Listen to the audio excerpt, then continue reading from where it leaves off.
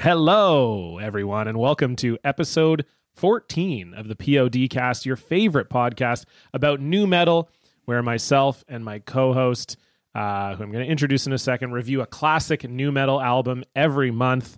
This month, of course, we are reviewing Orgy's Candyass, and the man who is joining me is a man who, well, you know, most of the jokes I would make here are sexual, and that makes him uncomfortable. So I will just say, that my co-host, he is a man who enjoys this album a great deal. It's Bryan Quinby. John, you probably haven't heard this, so I got to let you know the news. There's Hedo Bryan now, which is a completely different Bryan. That's true. It's true. Hedonism 2 Bryan, and he goes to Hedonism 2. And, and he's good. He'd be comfortable with any kind of sexual stuff. Probably too much, actually. Okay, well then I will say that my co-host is a man who would love to see what new disease you'll fetch. It's Bryan Quinby. That's gross. I don't like that at all. It makes me sick. Sorry, I forgot to introduce you as Hedo Bryan, and then you would have been fine. And then you would have been fine with that intro, but I said your real name again. That's my fault. I fucking offhandedly said on an episode of Street Fight that I would go to Hedonism 2. Yes. And then decided that I'm just going to read reviews for Hedonism 2 for the rest of my life instead of doing work. And love them. I love every one of them. I definitely went down a Hedonism 2 rabbit hole probably like 2 or 3 years ago, I want to say. Very similar experience. Well, what triggered it was there was I don't know if she was a stand-up comedian. I don't even remember her name. But she wrote an article for, like, it was like a respected publication. Like it wasn't like the New York Times, but it would have been something like Slate or Vox or Vice or one of those places. It was like this woman who was happily married to her husband got an offer to like go to Hedonism 2 and write like a story about it. And so her and her husband went there with like these like clear ground rules that they like weren't gonna like hook up with anyone else. They were just gonna, go check it out. They were getting a free vacation. So they're like, fuck it. And then ended up like swinging. And then she was like writing about it. And like, yeah. Like they didn't end up full swapping or whatever. Like they didn't have sex with other people, but they had sex in the same room as other people. I think she blew another guy. He like that's all fine. Yeah, and another woman like blew her husband or whatever. Anyway, she wrote this like article about it, and it was interesting. Like I just, it was interesting from the perspective of like a guy who will probably never go to Hedonism 2. And then I was just like, and then in the article, she had talked about how like before they went, they were reading some of the reviews, and that the reviews of Hedonism 2 are like truly unhinged. And so then that sent me down like a rabbit hole of like reading Hedonism 2 reviews after I read her article. And it was like, and I remember I'd be like sending excerpts of them to Becca being like, I'd be like bugging her, like being like Hedo John, where I'd be like, I think we gotta go. I think we gotta go here, Can I bring it around to another horny thing? Yes. Here. Deftones released an album. I knew that's what you were going to say. I knew it. I was almost going to complete your sentence for you. While we were on our layoff, the horniest metal band in the world released an album. Yeah. Deftones released Ohms, and unfucking believable albums. What an album. Good. It's so good. It's crazy. It doesn't even fucking make sense. It doesn't even make sense. Like, I was thinking about this, and like, how many metal bands lasted after their genre? This long after their genre? Not even metal. Just how many bands lasted this long after their genre imploded? Like, just disappeared. There was no one making disco. ABBA didn't have a sick album in 1992. Yeah, it seems like an impossible fucking task. Yeah. To stay on top like that. And like not get stale at all. Like this album doesn't sound like old Deftones by any means, but it also doesn't sound like a totally new idea. You know? Yeah, they've been really good at like, you can listen to any of their albums and be like, oh, this is definitely a Deftones album, but they all kind of have like a bit of a different vibe, you know? Yeah, and this one's really luckily heavy. It's heavy as shit. Yeah, that's what I loved. I was like, fuck yeah, dude, they just went heavy as shit on here. There are some songs on here that have like thrash vibes, like at the beginning of the song. There is what is that song I like? Radiant City. And I like Radiant number City. 3, which is like Urantia or something. Urantia? Yeah, Radiant City and Urantia. Yeah, those songs have like heavy thrash vibes too. Oh, yeah. The start of Urantia especially is like those songs are just heavy. so... Yeah, it makes you want to fucking go crazy. Like it's just very cool that they're still making good shit. And you know, obviously, you know... I think it means a lot more coming from you, John, than it does coming from me because, you know, I like pretty much all the albums in this genre that have come out. But I think all the bands are doing very different shit. You know, I don't think Korn's still doing the same thing that Korn was doing in 1998 or 2003, you know? Yeah, I mean, I think Korn's a little closer to what they were doing back then than maybe the Deftones are. But... Sure. But yeah, I mean, I think I tweeted this, and this is kind of my like sentiment about it, is that like I liked Gore, but I think like at the time that Gore came out, I just didn't really feel like I needed a Deftones album. You know, it was just kind of a like, okay, like this is good, but like I don't need a Deftones album in my life right now. And right in this moment in 2020, it feels like I need a Deftones album. Like it feels like this is what I want to listen to. I want to put headphones on and I want to listen to this album and just like forget about stuff for a minute. Yeah, it's awesome. It reminds me of it's the kind of album that's like that it's got a real Mars Volta sort of thing. It doesn't sound anything like it, but it's like when Mars Volta first came out, when Deloused in the Comatorium was released, and even Francis the Mute, those two albums, like people that liked it just fucking wanted to sit down and only listen to that. Like they wanted to sit down and not be doing other shit and just listen to the music. And like I found myself a few times Saturday. I kind of listened to like 4 or 5 times Saturday because I did want to talk about it on here. And like I found myself like not looking at my phone and just listening to these songs, which is so fucking hard to make happen now, you know?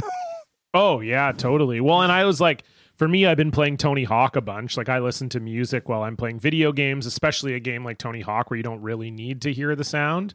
And so, yeah, so it's been like awesome. Just Becca usually goes to bed fairly early. She'll be in bed by like 10:30 or 11. And then I just head out into the living room, throw on Deftones, play some Tony Hawk. And it's a good vibe, man. It's a good vibe for right now. It is. Yeah, it's just like, it's crazy too. Like I think their last couple albums, like I don't think Deftones have ever put out a bad album, but I think with Koino Yokan and Gore, I think there were the songs on the album I like didn't love, even when I was like listening to it and I'm like, okay, this is good, but there were definitely songs where it didn't grab me or I didn't love it. And like this album is just like front to back. Like I don't think there's any song on it I don't like. And yeah, I love just some of the new vibes. For me, like Genesis is the song that really stands out for me, the first track.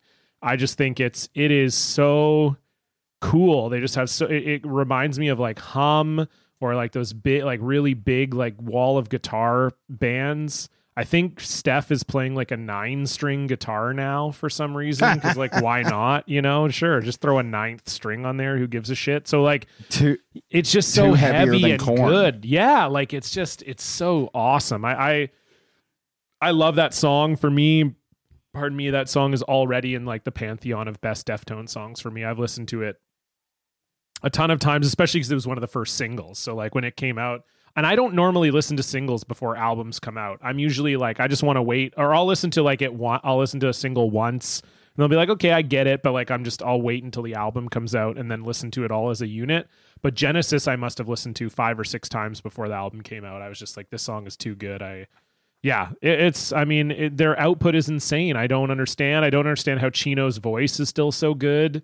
I think he started taking care of that in like the late 2000s. I actually read a thing about, well, you always read the classic article from metal singers about when they decided to start taking care of their voices. Yes, exactly. And they go see that like one woman. There's like that one there's that one vocal coach who basically coaches like every top screamer in the business. Not that Chino's like a screamer, but obviously like he screams at some points or whatever. And yeah, like that she's the big like rock singer that does it. Yeah. That's fucking cool though, that there is that person out there. I wish I could do that. You know, I've been saying my dream vacation now is I want to go so far away from people that I can scream as loud as I can for as long as I want. I mean, that shouldn't be that hard to do. I mean, you just got to be like a place in rural Ohio that you can make that happen. No, I mean, I'm going to stay somewhere and I want it to be out in the woods. Okay. You know, like I really want to fucking go out to the woods. I don't want to go. Rural Ohio is all farmland. Yeah. Like the whole middle part of this country, of this state. Well, I'm in the dead middle of it, but the stuff between Cleveland and Cincinnati is all just farmland. There's some woods here, but it's not huge. Right. So you want to be able to scream, but you also want it to be woods. Okay. I always want to be in the woods. Whenever I say I want to go on a vacation, it's to the woods because like I grew up in the suburbs and I've lived in the city most of my adult life, and I'm just like, yeah, everything with trees is the woods and it sounds wonderful. Yeah. And I want to go there. No, that's fair. I mean, we grew up in, like, I grew up in Canada. I say we because Dan's also on the call, but we grew up in Canada where there's lots of trees here. So we feel like, you know, I'm not that we're in the woods by any means, but we don't have to go too far to be in the woods. I mean, Dan's in the woods right now, if you know what I mean. You've been fake woods. Been though. Smoking those we have trees. Fake woods. Been smoking them trees. We have. That's so gross the way you said that. And Dan, edit that out too. We had to edit something out earlier. While you're at it, just pop over and edit that weirdness out. I mean, I thought that was probably the coolest thing I've ever done on 14 episodes of this show. So. That's probably I'm just trying to relate to our younger fans. Yeah. You and I are so old. It's funny when I know we have fans that are, you know, like 21, 22 years old, and it doesn't even make sense to me that they like this music. And it makes even less sense that they want to listen to two guys in my mid 30s and your early 40s talking about nu metal, but I appreciate them. I'm glad they do. I'm glad they listen to it, but it is very funny to think about. It is. But I mean, you know, we were there for it. True. I think is the real thing where it's like when we were growing up, not me because I was an asshole and I didn't like adults, but like people would like sit at the under the learning tree with adults about like fucking Led Zeppelin and shit. Oh yeah. Definitely.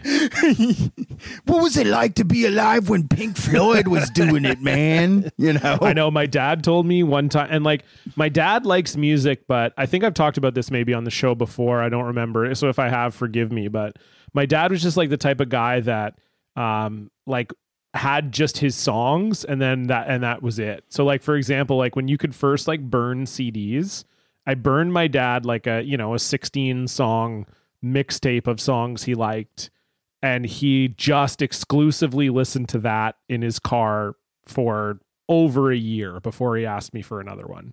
And like, we're talking like he commuted an hour each way to work. I think in the morning he would listen to the radio, and then in the afternoon on the way home, he would listen to the CD. So just like every day for 300 some odd days, he just listened to that one mixtape. That's it. He's like, these are my 16 songs. I'm good to go. And so like, I never really thought of my dad as like a big music guy. Like I knew that he liked music and stuff, and he had like pretty good taste as far as like classic rock goes.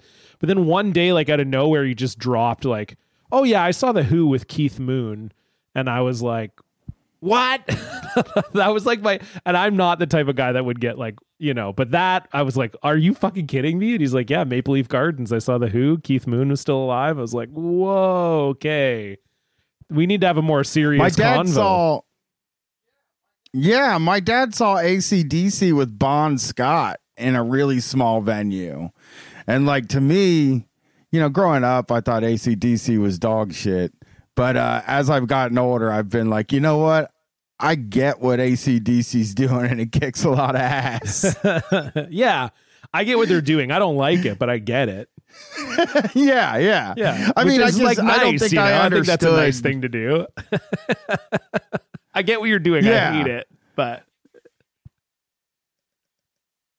yeah. I don't hate it. I think it's I think it's fun. Whatever. Like AC/DC, I wouldn't listen to it a lot, and all I really know is Back in Black, that album. Yeah, of course. But Bon Scott with AC/DC is such a party band, like a party legend band that like I would have thought they were fucking cool. He was fighting guys on stage and shit like that. Just like, it's just so up my alley and so rowdy. And my dad is just not a fucking rowdy guy. So, but my aunt, like, he was with my aunt and my mom, and my aunt met Angus Young and shit, and had a picture with him that she had framed in the living room for a very long time, that I thought was like, that's a big aunt cool, move. Man. That's I can't believe she met energy. a famous. I love that. Yeah. She met a famous. I was so fucking crazy about her meeting a famous person. That was the big fucking deal to me, was like, I can't believe you met a famous person, because they just aren't here, Yeah, no, that makes sense. I think like, I do think sometimes, like, what are those bands for me? Like, if I have kids, and I don't think there's any aside from Radiohead. I feel like that might be the one band where my kids will be like, whoa, you saw Radiohead, and I'll be like, yeah, twice or whatever. And you have Woodstock 99, which I feel like will always be something cool. That if I had to pick a band that I would brag about seeing, it's Pantera, but my daughter doesn't give a shit. But I did get to see Pantera, which is something that's not going to happen again. True. Yeah, that's the cool. Like, that's what I mean. That would be my. But yeah, no, I think like, Pantera is a cool one, because like you said, they're just done as a band. So that's a really cool one. But yeah, I just think like, I don't know, I don't know that my kids are going to be like, whoa, you saw Alexis on Fire 10 times or whatever. Like, I don't think they're not like, there's not, it's so impossible to know like I saw Taylor Swift. Like, does it like, will that be like the thing? I mean, but even then, I don't know that there's like a timeless quality to her music that like 15 years or 20 years from now, my kids will be teenagers listening to that. Like, I don't think kids are going to go back and listen to 1989 probably. No. So it's like I saw Green Day, I saw Weezer, like maybe those are like the types of bands that will have like a timeless quality to them. But yeah, it's hard to know. I guess in the moment you just don't really know. And then you just kind of have to see how history plays itself out. Weezer might be one. My daughter likes Weezer. So like that's something. Yeah. I mean, your daughter is the age that of like kids I try to impress at my job all the time. Like I always say, like being a teacher is like, you just want to be cool to the teens so bad. You just like, and not like cool even in a hip way. You just don't want them to think that you're like uncool. Like as long as they have as long as it's like no feeling about you to thinking you're cool, as long as you're somewhere in that barometer, you just never want them to be like, oh my God, Cullen's talking about Alexis on Fire again. Ugh. Do you think? Yeah. Weezer's the one, right? Like that's probably going to be it. But they don't. I mean, you know this better than I do. It's so impossible to figure out what they're going to be into anyway. That it could like be anything. I mean, I took her to see Neutral Milk Hotel. I mean, that's cool. And I got to see it. She saw them when she was like 8. And that might be another one that like that's gonna get discovered all the time for the rest of history, Yeah. Who knows? Good album. Deftones, maybe Deftones are still going, so maybe Deftones will be the band that will be like, hey, they never released a bad album. Yeah, they went too long. Went too long, though. They're going too long. You think so? You think they need to be done? I mean, if my daughter wanted to see them, she could just see them, you know? Oh, yeah, true. I see what you're saying. I guess I'm thinking more of like my children who are yet unborn. Yeah, even well, Deftones then, though, still be like going. if you had a kid today, they might want to go see them if they were 12 years old. You know what I mean? Yeah. In 12 years, it's conceivable that Deftones could still be making albums, and it's conceivable that your kid would want to see them, you know? True. Yeah, fuck. Well, let's fucking talk about this band this week. You sent me some fucking really sad articles. We're going to be, I mean, this feels like a journey. So before we get into it, again, this episode was very graciously was brought to you. I feel like we're PBS. This episode was brought to you by past guest Jordan Yule because he felt bad that he kind of doctored the poll. Pardon me, for our 1-year anniversary episode last month. Pardon me. So he reached out to me and he said, John, I want to make this right. I know Bryan desperately wants to review this album, so I will pay and put Orgy's Candyass up. So that's what we're doing this month. Orgy's Candyass. I'll hit you with some facts, and then we'll talk about our history with the band. So this album came out August 18th, 1998. They were the first band that were signed to Jonathan Davis's Elementary Records. Elementary with like tree, Tree. Very cool play on words there. Obviously, Orgy probably most famous for playing the Family Values Tour 1998, which was a new metal touchstone. Obviously, that was the tour that featured Korn, Ice Cube, Rammstein, Limp Bizkit, Incubus, and Orgy. This album did quite well. It went double platinum. It peaked at number 32 on the U.S. Billboard 200 and ended the year at 97 on the Billboard charts in 1999. So might have sold more copies than you thought. But yeah, it went double platinum in the U.S. Obviously, after this album, the returns for Orgy were diminishing, but this was their big hit. However, their follow-up album, Vapor Transmission, also did okay as far as the charts go. The first single off of that album reached number 6. This single was Fiction. But then other than that, that's pretty much it. That's all you need to know about Orgy. Those are all the facts. Bryan, obviously this is an album that you have wanted to do for quite some time now. We always start by talking about our history with the band. So talk about your history with Orgy and why you, got into wanted to review this album so bad. About the album with on release day before release day, again, I had a hookup. And it was because the Elementary Records signing, big deal for me. Right. You know, the first band on there. And it just felt like, shit, I have to get into this. Also came at a time in my life where I was looking for something new. And it just hit exactly right. It hit at the exactly right fucking time. Because I wasn't ready for like Radiohead and the Mars Volta and At the Drive-In and shit. Like I wasn't ready for any of that shit. Or even for the period I liked Rush. Like I wasn't ready for that kind of shit. I was ready to move on and to do something different, but it still kind of had to be heavy. Still had to be in that new metal world. So, this is also around the time I got really into Wu-Tang Clan. Like I was looking for something fucking new. And this happened to be it because this sounds just enough different. Yes. Than everything else, but not too different. Yeah, for sure. I saw them twice. I saw them on Family Values Tour 98. And then I also saw them on live alone with 2 local bands opening for them at a smaller venue here. Not a small venue, just like the what used to be the mid-size venue is now is like one level down from that. And fucking, they were good enough. But they're not a memorable concert. I basically, here's what I remember about that concert. Okay. The opening band sucked, and the guys that I went with were all on meth.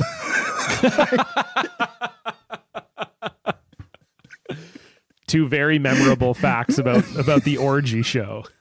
Yeah, it's a perfect draw. This is meth music. This is meth and coke music, though. Yes, it does feel like that. I mean, I've never done either of those drugs, but given what I know about them, that makes sense to me. Yeah. Everybody was fucking snorting meth. And then we went to the fucking show and just went bonkers there. And then those people fucking left me there. And I had to figure out how to get home because they were all fucked up on meth. I mean, you and I have very different experiences. I was 13 in 1998. And yeah, this was a band that I just didn't like, to be fully honest. This was, so, I mean, if you think of it like, you're in 1998, you're now, as a guy, 4 years removed from Korn's self-titled. You've been in this new metal world for, you said you kind of really got into it in 95. So you've been like listening to this music a ton for 3 years at this point. 1998 is like my entry to new metal. Like that's when I'm just getting into it. Like the Freak on a Leash video is out. Limp Bizkit's kind of there, but it's really just about Korn for me at this point. I love Follow the Leader. I'm just kind of getting into this music. And Orgy was like that amount different that I didn't like. Like it was. It's also not a 13-year-old band, John. No, it's not. It feels not 13. No, you're right. And I think that's the thing is like not that I was ever like a big kind of classic rock guy anyway. Like my dad, like I said, my dad listened to, your Led Zeppelins and your Aerosmiths and stuff. And I thought those bands were fine. Pardon me, but I was never like in love with any of that stuff. And my dad definitely wasn't into the types of bands that would have inspired Orgy. Like New Order, obviously, who they cover on this record, which we'll get to. Joy Division. I hear some Kraftwerk in here. There was none of that stuff was even remotely on my radar. I mean, I went from like Green Day, Weezer, Blink-182 to Korn, and Orgy just never hit for me in any type of way at the time. So this is really like, I mean, obviously, I've always been familiar with the Blue Monday cover. I knew Stitches a little bit. I knew Revival because John Davis is on it. But other than that, like listening to this record for this podcast episode is pretty much the first time that I've like taken in the record as a whole, I would say. Nice. I mean, it's probably the worst time. Maybe.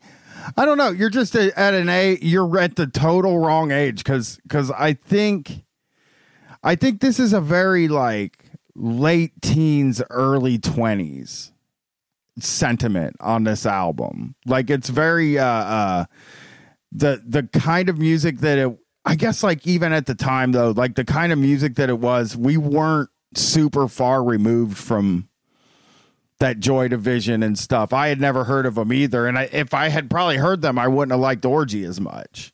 Right. But I think like in retrospect now, that's kind of what I was looking for, because when I finally did find Joy Division, I fell in love with them. Like I love Joy Division, but I just had no access or familiarity with them at that period. So I think Orgy even was just kind of a stand-in to me kind of searching for that electronic type music. Yeah, no, that's fair. And I think, like a lot of people have that kind of, we talked a lot on the podcast about like jumping off points, and I think like Radiohead is one of those bands. It's a big jumping off point for a lot of people, like either with OK Computer or with Kid A, depending on like how old you were. I think either of those albums are kind of albums that would sort of convert people into more like indie rock fans, for lack of like a better word. And maybe pulled them out of new metal a little bit, just because Radiohead does still have that kind of like darkness and heaviness that you can kind of relate to new metal. And yeah, so I hear what you're saying. Like, I think that it's one of those, like you say, if you were a big Joy Division guy, you might be kind of like, oh, they're just kind of ripping them off or whatever. Like one of the articles that that we're gonna read later, but that I'll touch on a little bit now, is I thought was like pretty interesting is the Jay Gordon, the lead singer of Orgy, talks about how he like basically based the band off of Blue Monday. Like he was like, yeah, I found the record. I found in the New Order record that Blue Monday's on in the record store, and I played it, and I was like, this is like what I want my band to sound like, which is like feels like a weird way to like structure your band. Especially because you're already making the fucking album, yeah. You know? Like they were already in Lake Tahoe to make the album when that happened. Yeah, totally. So, Jay Gordon, fucking weird dude, man. Very weird dude. Seems like a very weird guy. From all the videos and stuff, he is, I don't know. He's a weird fucking dude, man. He seems like he's ripping people off a little bit, and he also seems like he was going to be famous no matter what it took. I think he's the type of guy that was going to get there no matter what. Yes. So Jay Gordon, I agree. And so this is the other thing that's going to be like, people are going to be maybe not like this opinion, but might agree with me too. Like, so I've talked on the podcast before about how Korn and Limp Bizkit to varying degrees were like scary bands to me. Like that was kind of almost part of what was like attractive about nu metal to me, is that they kind of like scared me a little bit. I was like, oh, I don't know if I don't know if I should be listening to this. Like it was kind of like I scared myself a little bit. And Orgy was like, took that like another step too far almost for me. So I think there was definitely like, as a 13-year-old kid who grew up in a pretty sheltered household and neighborhood, to see these guys like wearing makeup. Jay Gordon like shaved his eyebrows off, and he had the like drawn in like super thin eyebrows, and they wore a ton of makeup, and they were playing this like vaguely electronic music. Their name was Orgy. They scared me in a different way that I was not really like ready to. As a 13-year-old guy, I wasn't ready to be into this, and I think I was just when I was that age, I wanted to be popular really badly. I never was. I was a huge nerd, and I was in the gifted program and stuff like that. Like it was never going to happen for me. It wasn't even that I wanted to be popular. I think I just wanted to be like more well-liked. And Korn was never like unpopular. Even if you didn't like Korn, they were so famous and they were so big that like liking Korn was never going to be something that would affect like potentially being popular. Whereas like Orgy felt like a band where it was like, oh, if people found out I listened to this band where the lead singer is like, he's a guy and he like wears makeup and he's got like dyed hair, it just, there was something about it that, and I'm wrong. I'm not saying that this is like a correct opinion to have, but it just, I think I felt at the time that like, that's just not a band that I could be listening to for the kind of social status of it, which sounds weird, but but true. I think it was something that I would have thought about. I would have had a really hard time telling people like, oh, have you heard this band Orgy? And then they look into it and they're like, what the fuck? I was out of school at that time, so like by this time I'm already out of high school, and like it didn't matter what people, I guess to me it did, and I was ready to start not experimenting with like different kinds of music, like I was ready to start. Also, it was when I figured out that like you can be cool and look totally different, like and Orgy is hyper masculine. I don't think there's anything about this band that I just think they're like dudes. They come off as guys who dress like that to have sex, like fucking the hair metal bands. That's how they come off to me. Totally. No, and that's right. how they came off then too. I wasn't old enough to understand that. I was like, I went to a high school where everybody wore stuff from The Gap and American Eagle. And like, we didn't, so I totally agree. Like, looking back on it now as a 35-year-old man, I'm like, okay, I can totally see what they were going for. And I agree. Like, I'm sure that, Jay Gordon's a good looking dude. I'm sure he had no problem sleeping with whoever he wanted to. But yes. And I agree that there is a masculinity to their music too, very much so. But at the time, I'm 13. I've got like a baby brain and I grew up sheltered, not an excuse, but it just was and it wasn't even that I was like, oh, this guy's probably gay, so I can't listen to this. It was just like literally being scared, like of like, I don't know if I can handle this. The whole package was a lot to take in. And considering I didn't love the music, like it wasn't something that I was going to like push myself to listen to, I guess, in the same way that like there were things about Korn that kind of scared me. I've talked on the show before just about sex in general. Like, I was very afraid of sex until I was, it's weird. Like, I lost my virginity when I was 15. So I got very unafraid of it, but like I was a very late bloomer to it as far as like, when I was like 12, 13, like I was terrified of sex. Like, Korn, like Adidas, I would skip it. I wouldn't listen to the song because I was like, it's like, I'm serious. Like, I just was very, and it wasn't even being sheltered. I just think to me, it was like sex, drugs, and alcohol were all these like scary things that you just didn't do and you didn't talk about and whatever. And there is something that is like kind of, aside from the fact that they're called Orgy, just that, there's just something sexual about them in a way that like kind of scared me, I think. Yeah. Yeah. And drugs. Like they feel like a huge drug ban too. That's why I even brought up that the people I went to see the show with were on meth. 'Cause it was just like people that liked Orgy like doing drugs, like in a way that like even, people like me were like, whoa, you really like doing drugs. But yeah, I was just in a period of my life where like I said, I didn't have to worry about the social capital. I do remember my brother was making fun of me, but the way he was making fun of me was calling it David Bowie music and saying that I like David Bowie. And I was just like, okay. He seems cool. Fine to me. But you know what, though? I'm sure that's like the feelings that I had about Orgy were probably like a small scale version of like how people probably felt about David Bowie. Like, I'm sure that there were, younger kids or older people who were sheltered who saw David Bowie wearing like unitards and makeup and the whole thing, and we're like, well, I don't know what this is, but I don't like it, or whatever.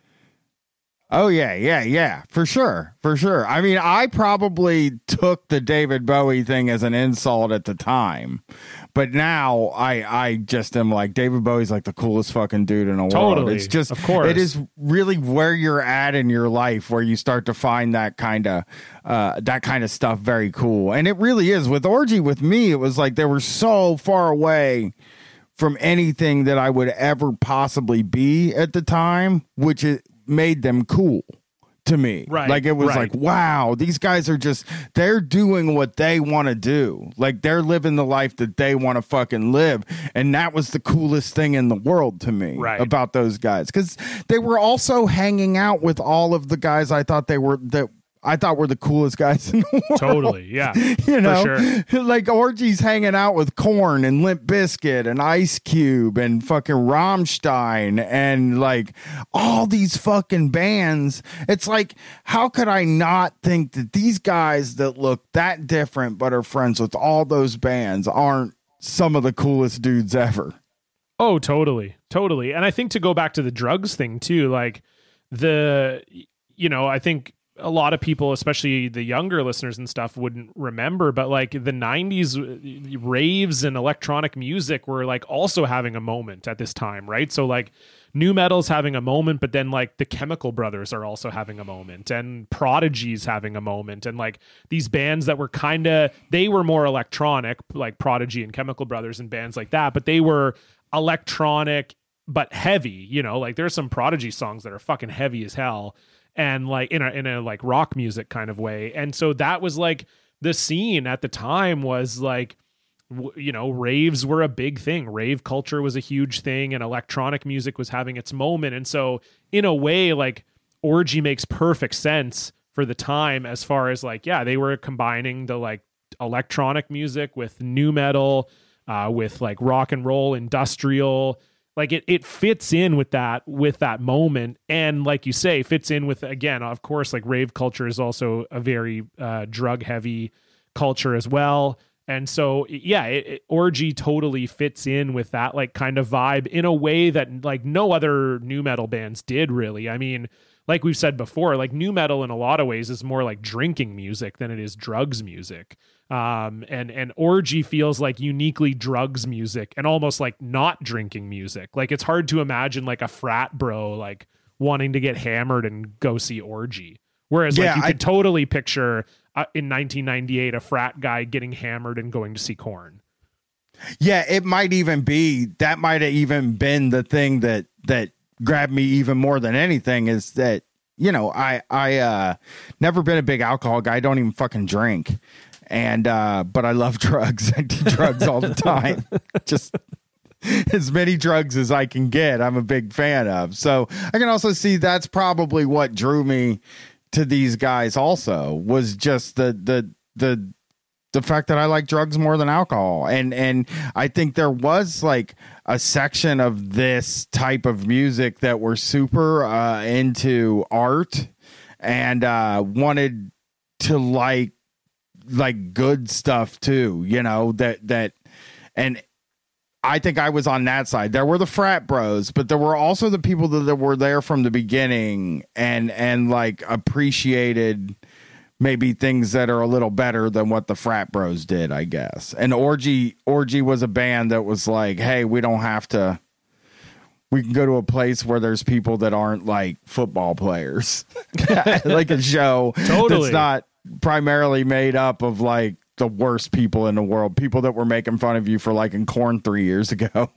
Totally. Well, and I think too, like, even if you think of, you know, Orgy's most popular song is a cover of New Order. So like realistically, you know, even just looking at it from that perspective, it's probably not going to be football guys and stuff who are like, well, I don't listen to Orgy, but like that Blue Monday song's pretty fucking good.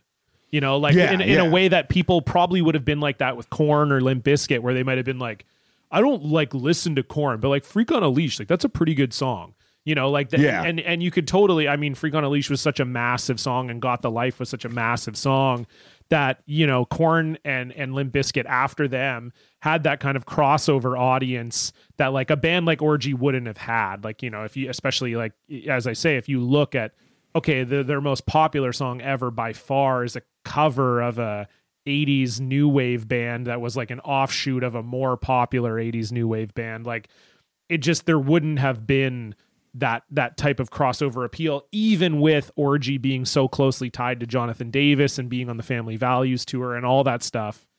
I just don't think, you know, you just wouldn't see that. People who were into Orgy for them, you know, and you're obviously like an example of that. So let's talk about the music a little bit more on the record before we get into talking a little bit more about the band themselves through these articles and stuff. What, you know, obviously you liked this album from the get-go.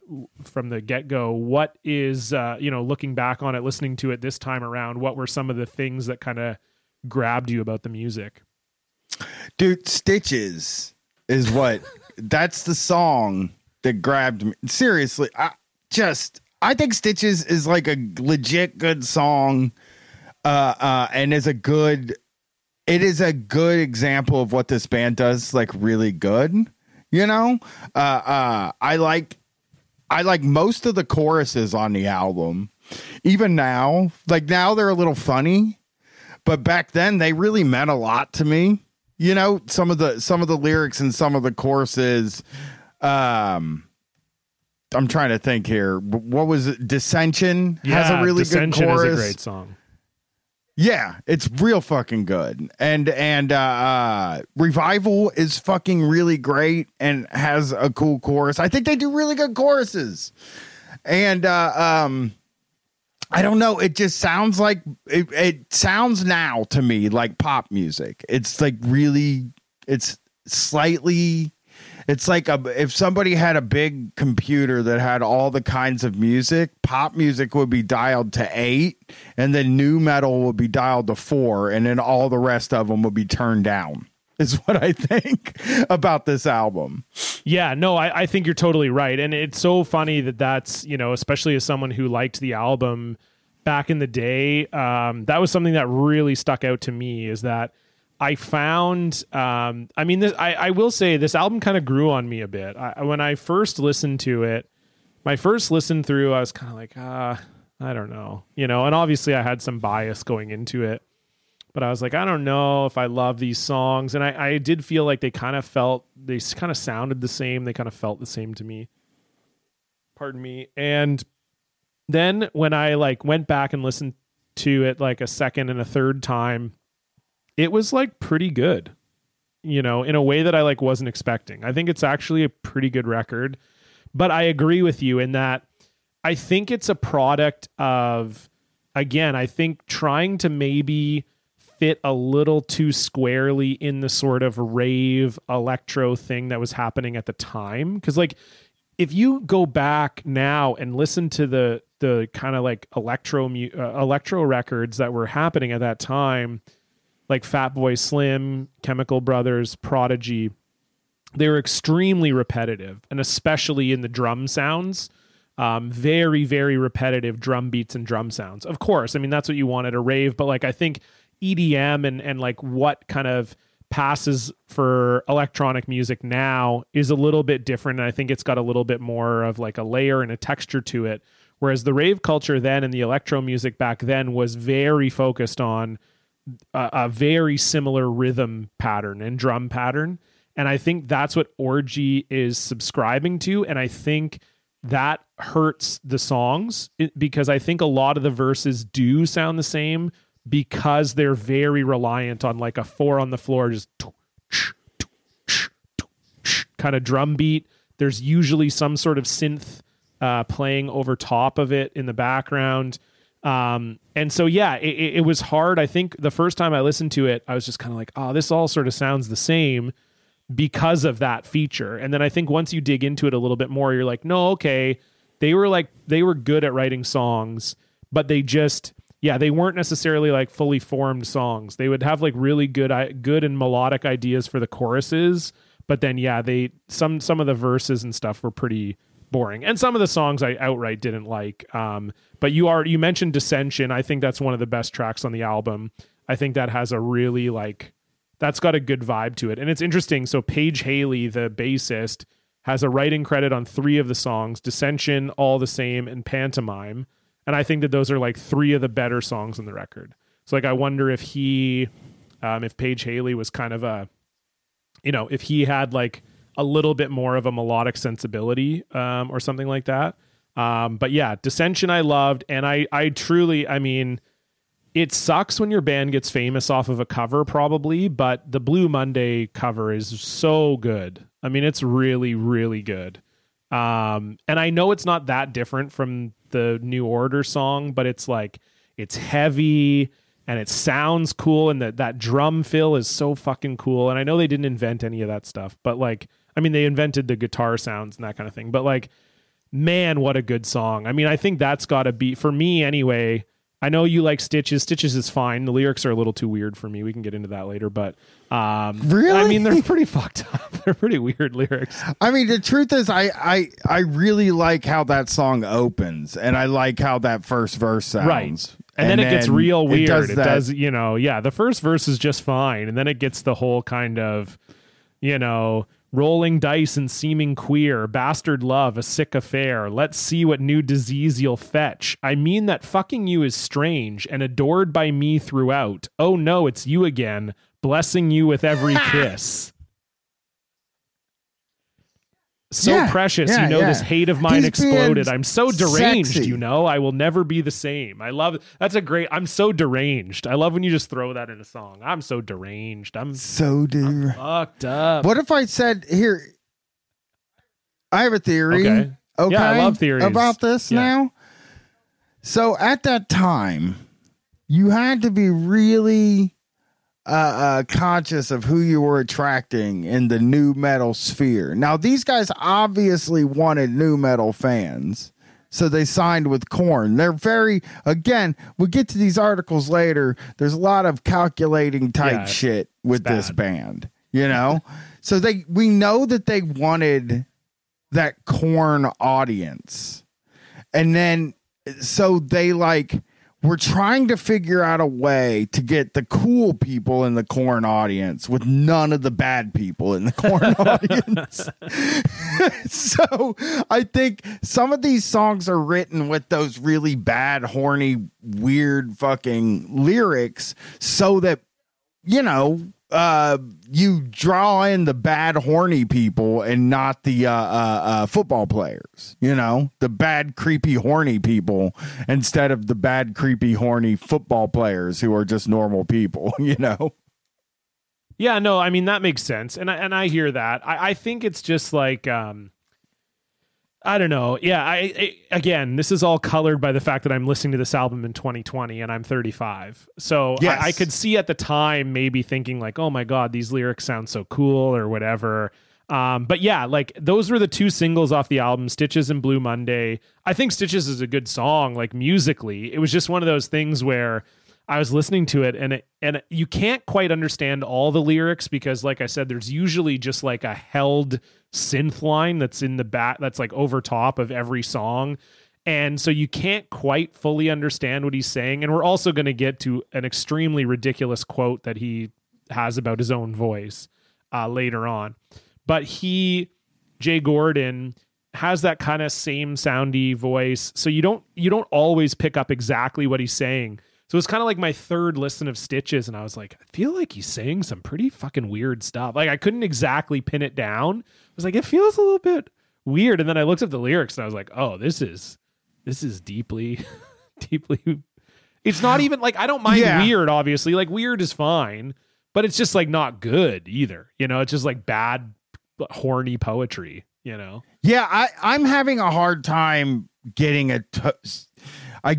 getting a read on the lyrics now after reading the pieces. Yeah. Is kind of, it is a little bit different because they come off in a different way in the pieces than like that's a really, some of this Rolling Stone stuff.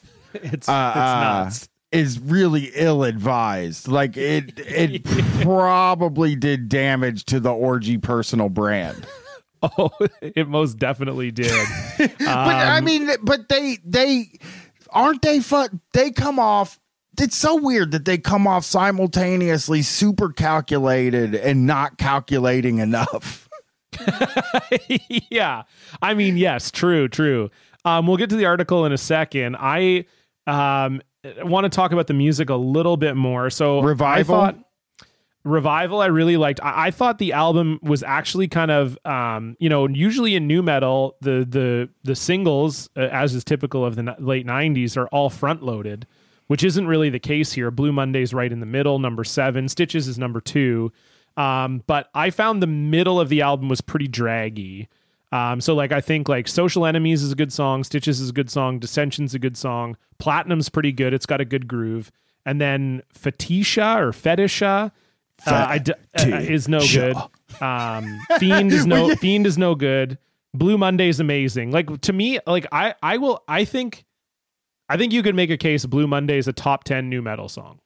I'm willing to go. I'm willing to go there. I'm willing to say it's a top. I mean, it's a great fucking song. It's a great cover. Jay Gordon has the perfect register for it. It's a great song. And then I find Gender's not that great. And then it really picks up the last 4 songs, all the same. Pantomime, Revival, and Dizzy are all good. And yeah, Revival's cool. I mean, Jonathan Davis always sounds great when he guests on a track. He just has such a unique voice. It's like a breath of fresh air or something. But yeah, it was like, pardon me, really kind of brought it back for me. It was like towards the end, like after Blue Monday, and I didn't like track 5 or 6 or 8. I was like, maybe I'm done with this. Maybe Blue Monday is kind of the peak, and we're going to go through a forcible entry situation here where the last 5 songs are all going to be shit. And then they really brought it back around for me. And then that's when I kind of like, I was ready to hate on this album, to be honest. And then that kind of just started to bring me around, and I listened to it again, and the songs at the top of the album started to sound a little better.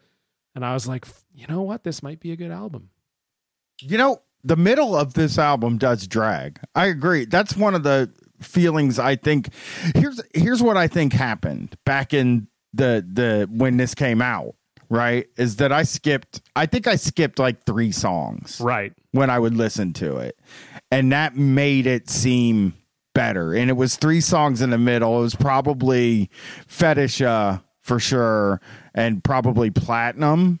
And then I came back at Blue Monday and listened to the back end of it. So probably only 2 songs that I skipped, but they are bad songs. Fetisha, Fiend, and Platinum is probably what I skipped.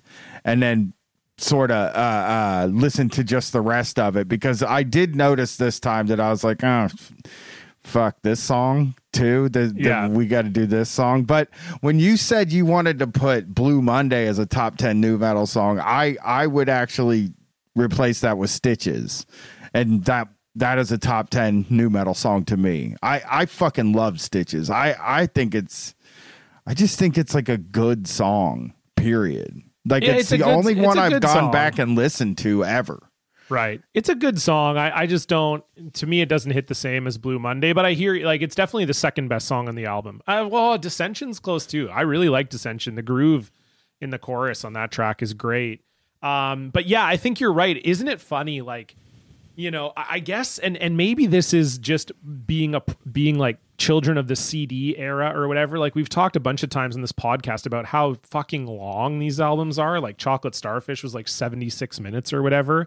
And isn't it like kind of remarkable how you go back and there's like songs on these albums that you don't even remember? Like, you just don't even remember. Like we had that on Significant Other, especially, where it was just so ingrained in your listening habits that it was just like, yep, every time I put on this album, I skip track 3, 6, 7, and 11.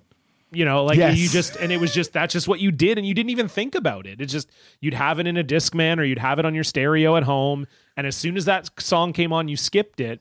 And it's just so funny. Like, obviously I don't have that experience with this album because I didn't listen to it when I was younger, but it's just so interesting to me that is like such a feature that comes up on this podcast again and again, where it's like, oh, I remember listening to this album a lot and I have no recollection of this song whatsoever. Yeah. I mean, I tried to listen all the way through because I was a big believer in if every song on it isn't good, then it's a shit album and I won't be listening to it. Yeah. But I think I liked the songs enough on this album that it didn't matter that it didn't matter that I had to skip, and I may not have even skipped every time. I might have just tuned out when the songs came on too. You know, you're not always paying fully 100% attention to what's going on when you're listening to a CD like this. And I think I maybe, like I said, I may have tuned out that middle piece of it and just, you know, listen to the songs I liked. And about Revival, this is one of the most embarrassing things about me as a person. Hell yeah. I always love that start of a sentence. It's a great start of a sentence. Here's one of the most embarrassing things about me as a person. I tried to get, me and Katie just got together in 1999, and I tried to get her to agree that was our song.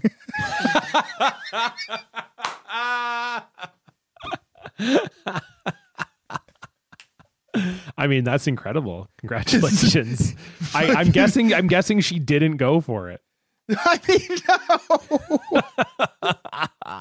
Okay, let's. She didn't want to come up with a song, man. She didn't want us to have a song. Let's read the lyrics of the song that Bryan wanted to have as him and his wife's song. They made us with a tool, then they taught us how to live. We met the we met the candy man who filled us with his contraband. Then they scared us all away.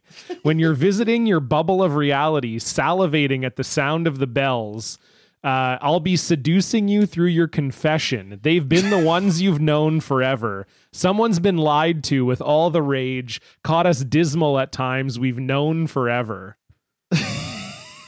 But it sounds like sexy. It's you've been denied of supervision, just a test tube life away. How could you make believe that we've grown with circumcision when it's right here next to me? Yeah, that's what I needed. I needed a fucking anti-circumcision song to be my wife and I's song. I'm just imagining the first dance at your wedding is Revival by Orgy featuring Jonathan Davis. But that was what I was fucking picturing. You're like saying like, oh, that's a funny thing that I'm picturing. I'm telling you that like the picture in my head that we were kind of doing like a sort of romantic but heavy metal dance to that song at our wedding reception. I mean, I think that might be my favorite fun fact about you and your wife. And that includes her taping a picture of Fred Durst on the wall behind you while she had sex with you. And pictured you as Fred Durst. I think this is a more fun anecdote. My glasses are fogging up. I'm laughing so hard. It was a mess. I was a mess, dude. What did your wedding song end up being? We don't have a song. Oh, okay. That was such a bad suggestion. She was just like, it's off the table. She probably didn't want anything to do with, because we got married just in our house. But I mean, I don't think I was ever even planning on getting married. I just like wanted it to be our boyfriend girlfriend song. Oh, okay, too. Right. That was when you slow danced alone in your bedroom or something. Right. I was fucking 20. I was at least 19. Yeah. Oh yeah. I mean, it's a normal thing good, just to have a song. Totally. I mean, I love it. That's incredible. Good for you. Good for you, man. When you read the lyrics, it really, because it's just like the people that listen to this and don't listen to the albums are going to be like, Brian's a fucking sick freak. But like when you hear the song, it's got like this piano thing going on, and it sounds like something. Truthfully, it sounds like something that vampires would dance to at their wedding.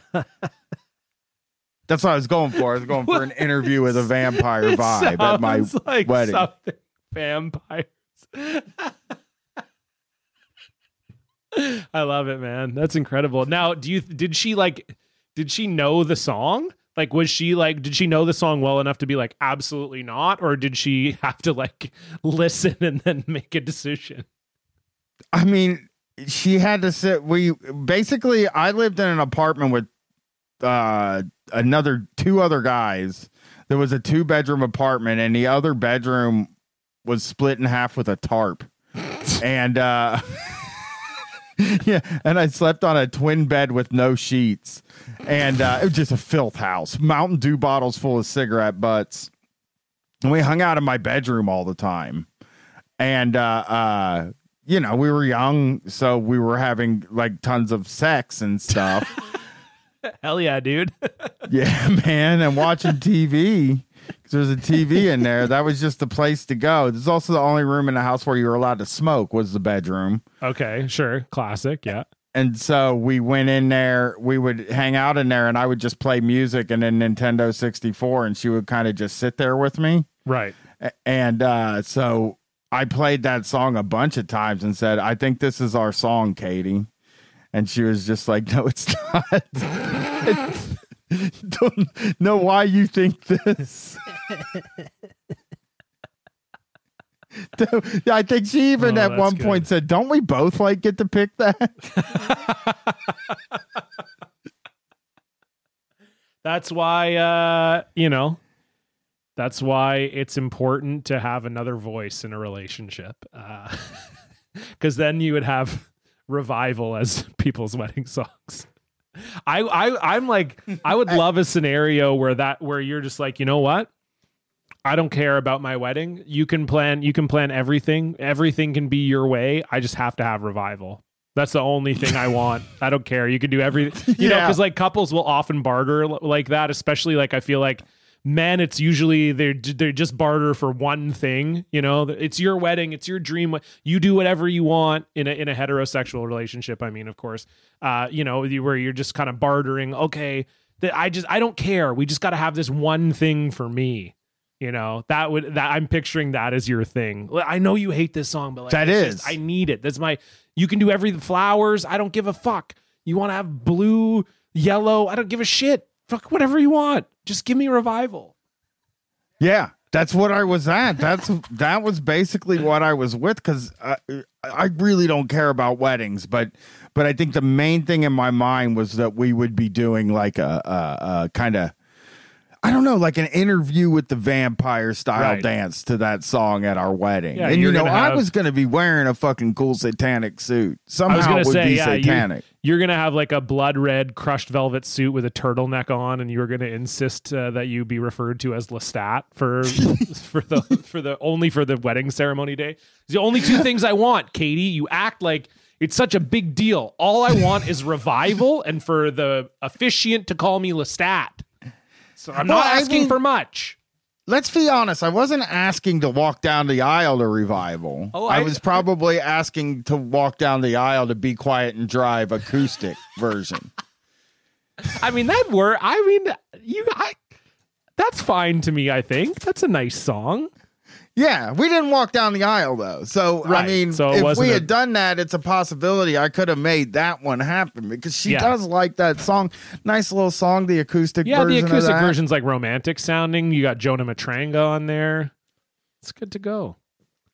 Man, that's what a story. One of the best ever told in this pod. And speaking of crazy stories, let's talk about these articles. So if you're new to the PODcast, usually to kind of wrap up our review, we look at some articles from the time period about these bands. And so this is, this is from September 16th, 1999. So this is now a full year after Candyass has come out. And of course, Rolling Stone, just a great title. It's like if I gave you 5 guesses as to what the title of this article would be, you would get it within one. The title of the article is Orgy's Climax. So yeah, it's a good article. They really were asking for that. They were, and so the subtitle is with a little determination and a lot of eyeliner. 5 LA goth kids wrote a New Order cover right into their own rock and roll fantasy. So this is from '99 by Gavin Edwards. I love the start of it right away. Right away, just terrible energy. 2 hours before Orgy are due to perform at Philadelphia's Trocadero Theater, guitarist Ryan Shuck is as restless as a 4th grader the day before summer vacation. Great metaphor. Hey, is there an after-show party, he asks. Yes? Let's go there now. This plan is greeted with silence, so he continues to complain. I don't feel good. I'm well rested, but I feel sluggish. His solution? I better get drunk. My personality's in this bottle someplace. Here's the thing. I would usually be like these, he's 24. This is what 24-year-olds do. But these guys were older guys. Yes. Too. Yes, they were. So they explain that in the piece that they're actually probably in their 30s. Yes. And you're just not supposed to act like that, especially when you make it in your 30s. It's not like one of them was fucking painting houses for a time. It's like, dude, you got to know better. You got to be a little more self-aware. Totally. I know. And like we've talked about this on the pod before, that it is kind of like fucked up that a lot of new metal was like written by like 30-year-olds for 14-year-olds. Yeah. But yeah, like it's just, I mean, the vibe of this article fucking stinks. Shuck, a little later, similar vibe. Wearing makeup puts Orgy at the end of a rock and roll genealogy that begins with the New York Dolls and extends through David Bowie, Cinderella, and Marilyn Manson. A lot of people look at the makeup and think Duran Duran, says Shuck. Fuck that. Makeup, clothes, music, it's all art. It's like, what? So what's he trying to say? Like Duran Duran wasn't art, like wasn't music or wasn't art? Very confusing. And Orgy take their art seriously enough that each member lugs a large case of cosmetics from one city to the next. And then here's the It's line you're art. talking about. But there are some things Orgy can't cover up with lipstick and powder. Although they look like teen goths out on the town, they're actually closer to their 30s.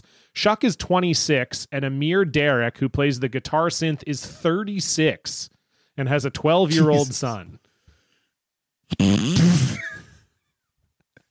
I'm sorry. It's always funny when you hear 12-year-old son for some reason. Totally. Sons are infinitely funnier than daughters. Big time. That's fucking crazy. Yeah. A 26-year-old will act like a dipshit. That's for sure. I'm not saying that like 26 isn't super old, but 36, you need to like know that you're not better when you're drunk by the time you're 36. I think that's an important thing to learn approximately when you're like 24. I think you should learn that by then. You're not better when you're drunk. You're never better when you're drunk. Nobody's better when they're drunk. There's not a single fucking person in this world that's better when they're drunk. Totally. Well, and I don't like the the whole trying to be kind of, my personality's in that bottle someplace. Oh, yeah, is it? Okay. Oh, I also hate, hey, you guys want to go to the after party now? Yeah, just before the show, that's a regular conversation that definitely happened. Oh, is there an after party tonight? Oh, there is. Let's just fucking do that, man. Ooh. There's never an after party either. I think that's another thing. These guys just say after party because that means that people are like, oh, they must be doing the rock star thing. They're going to an after party. I never fucking been to an after party in my life, and I've done a lot of live shows. Yeah. Oh, yeah, for sure. I mean, I think once you're famous, there's after parties, but I don't know that Orgy was ever famous enough that they'd be having big. I mean, this is a theater show. Like, I don't feel like you'd be having an after party after a theater show, but it was the 90s. It's a different time. Yeah, they were. So I guess, after party is 4 people on a bus. Yes. Yeah, because it's like you want to delay. Talking about. Yeah, you want to delay going back to like the bus you live on. So you're like, I want to feel free. I want to be out somewhere and go to a party. Yeah. And they were touring on a bus, because we're going to learn that later in the article. So the article also mentions, which Bryan, you brought up to me a few times, that they were Calvin Klein models. So Jay Gordon and Ryan Shuck both did print ads for Calvin Klein. And the article also notes that there's a large crowd of teenage Philadelphia girls that gather outside of Orgy's bus, hoping for a glimpse of Gordon. And then, this is, we learned a little bit more about Jay Gordon here, which sucks ass. He says, I is the writer in question. I retreat to the bus where Gordon is stripping off his now even more sodden clothes. He tells the band's road manager to stash the garments in the closet with the vacuum cleaner. I wonder out loud who does the vacuuming on Orgy's tour bus.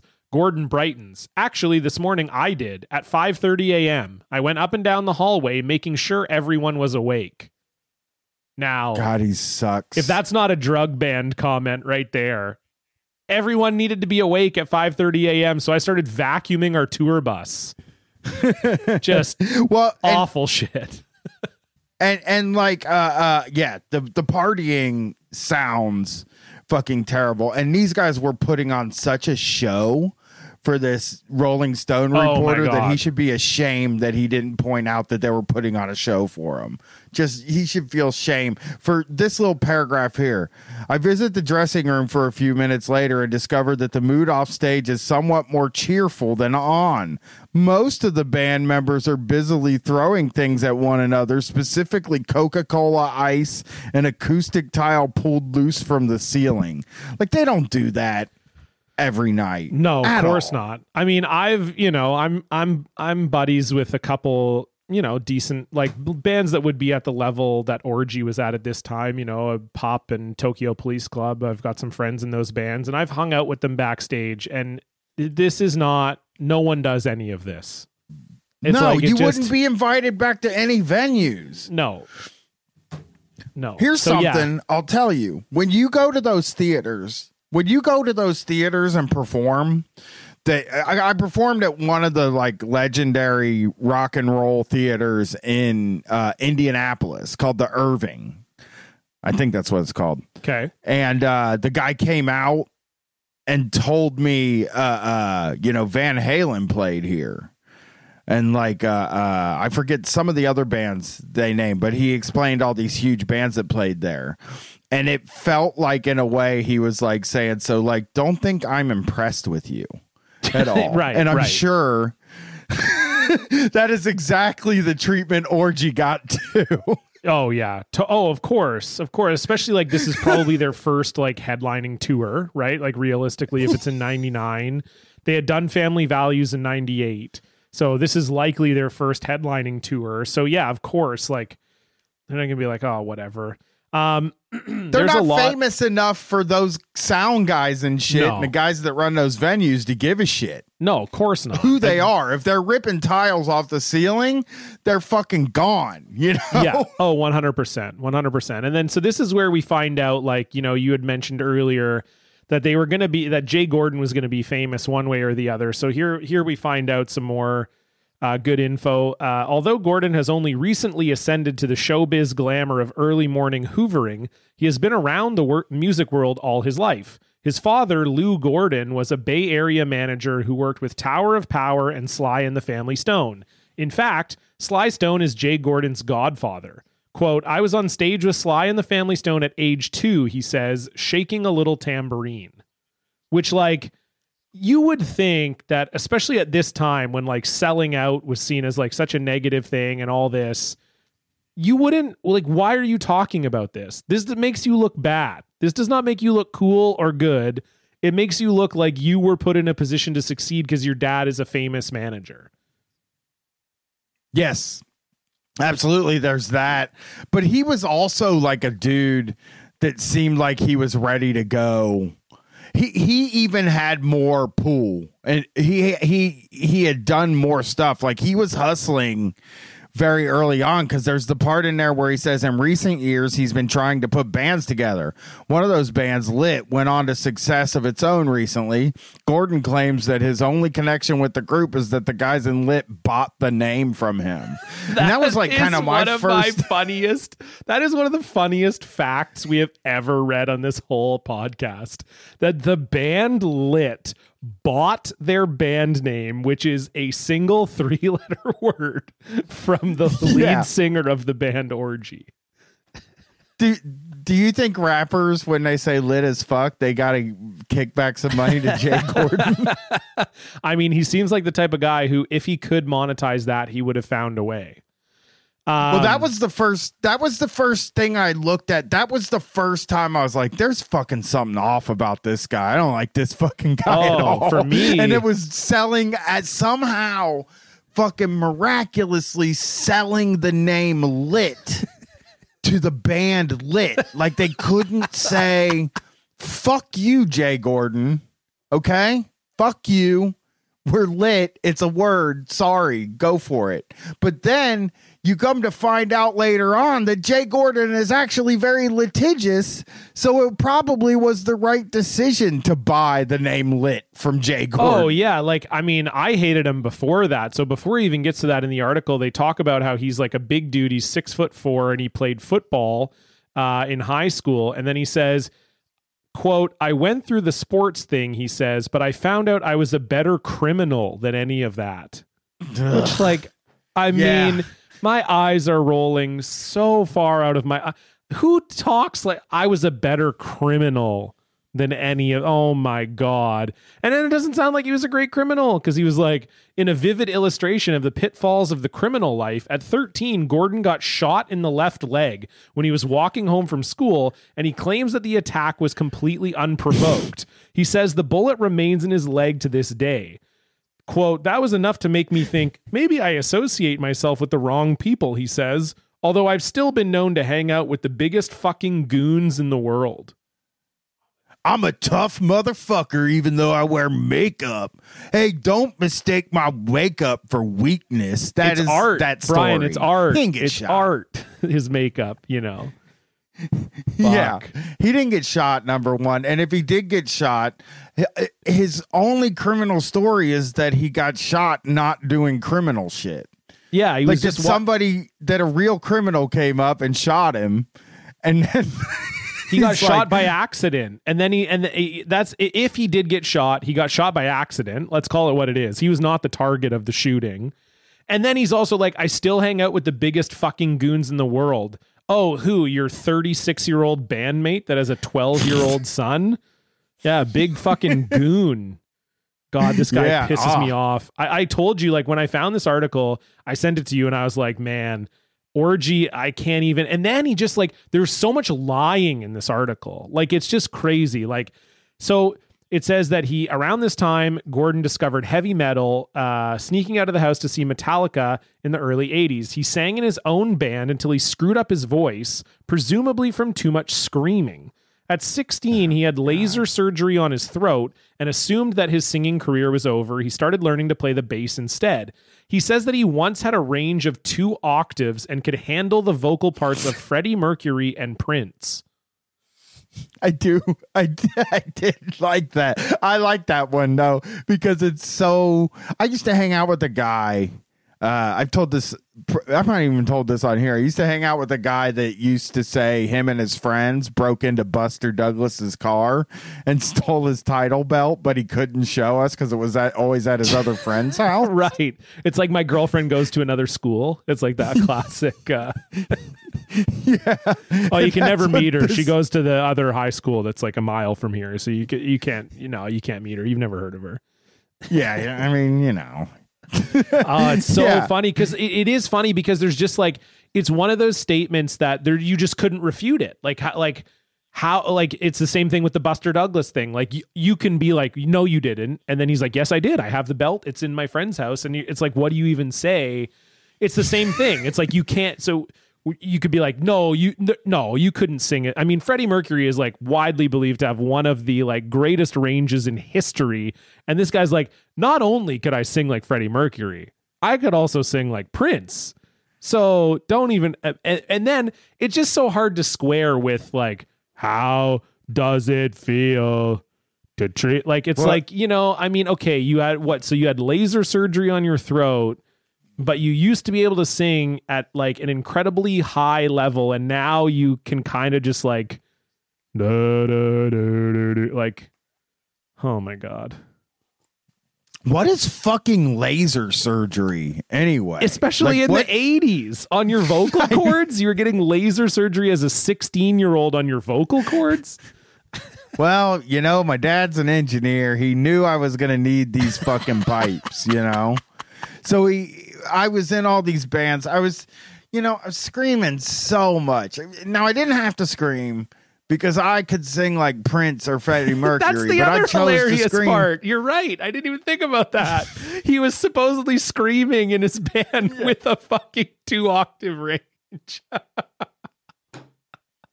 Yeah, I scream, because I didn't want to like conform to like the art norms of like, oh, you can sing?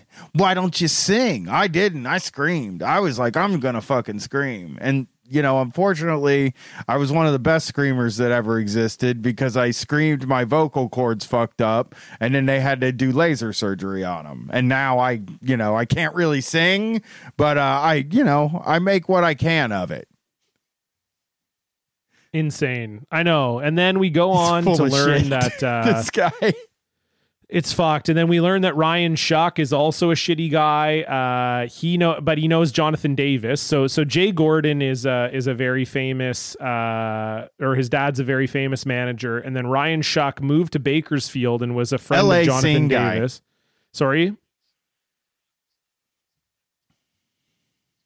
I couldn't hear He's you. a LA scene guy. Jay Gordon seems like an LA scene guy. Yeah, so Jay Gordon's an LA scene guy. Ryan Shuck is a Bakersfield scene guy. He's friends with Jonathan Davis. Shuck actually played in Jonathan Davis's first band, Sex Art, and their repertoire included a song called Blind. A few years later, Blind became a hit for Korn, and Shuck sued for a songwriting credit. When I ask him why, he's embarrassed and he pleads extreme naivete, saying that he only wanted to have his name on the album so the credential would help him professionally, and he didn't realize money would also be involved. The case was settled out of court. Shuck is now listed as a co-songwriter and periodically gets royalty checks. It's not cool to sue your friend, he concludes. I mean, how dumb are these people? Like, oh God. And then, yeah, they go on later to talk about Paige Haley, the bassist, says that Jay's definitely the best connected one of us, says Haley. He runs his mouth a lot and he's always around everybody at all times. So he meets a lot of people. Okay. Yeah. Yeah. Suing Jonathan Davis is the biggest crime you can commit, I think. Oh, that's like, insane. Come on. And especially to just be like, I just wanted my name on the album. I didn't want any money, but then he somehow ends up with money. Like, it just... Yeah, he didn't know there was going to be money involved. He didn't know that when you sue somebody, it's for money. Like, it costs money to sue somebody. So, God. It sucks. Yeah, they're assholes. This is a group of assholes. These men are all assholes, every one of them. And like the other article you sent me from Blabbermouth. Oh my God. Is just even fucking worse, dude. Can I just say one more thing from the Rolling Stone article that's hilarious to me as well? The article, the author says that Jay Gordon won't discuss his age, but he's apologetic about his reticence, saying he wants to keep some sense of mystery around the band. He's 52. Yeah, Jay Gordon's 52. Jay Gordon is right now, he's 70. Jay Gordon was 55 when this, like, it's just like, how do you write this huge thing where you let like a Rolling Stone reporter backstage at your show, you reveal all these details about your life. You're like, I got shot in the leg. I used to be a high school football star, blah, blah. Oh, my age? Nah, we got to be a little mysterious, man. I mean, come on. That's a little bit, even though he lists the ages of the other members of the band. Right. Jay Gordon was getting the senior discount when they were touring on Blue Monday. And he just doesn't want to tell anyone, and that's fair. No. It is fair. Jay, you don't have to say your age. That's all good, baby. Not a weird thing at all that somebody would not want to say that. I think the age thing is the weirdest thing in the world. It's like, just say it. Who gives a fuck? It doesn't. Nobody's. You never say your age, and somebody's like, "Fuck, you're old or young." And if they do, it's like, yeah, no shit. I just love that. That's I got to keep a sense of mystery about this. What can I do? So yeah. Anyway, you want to talk about the Blabbermouth article a little bit? We're getting deep here, but bring up some stuff because it's truly wild as well. This reminded me a lot of what we went through with the Static X review, where it's like a lot of like band infighting and everyone involved seems like a piece of shit. It's great though because Jay Gordon was trying. First of all, he called him a death pop band. Like it's like he's branding it now. But he wanted to do a reunion, and he posted on Facebook, I have spoken to Amir, Bobby, and about the situation, and neither seem to be angry in any. So, okay, he's announcing plans to reform the group with a brand new lineup. He said, I'm not saying I wouldn't consider playing with the all original lineup at some point, and there has been correspondence between the other original members and myself.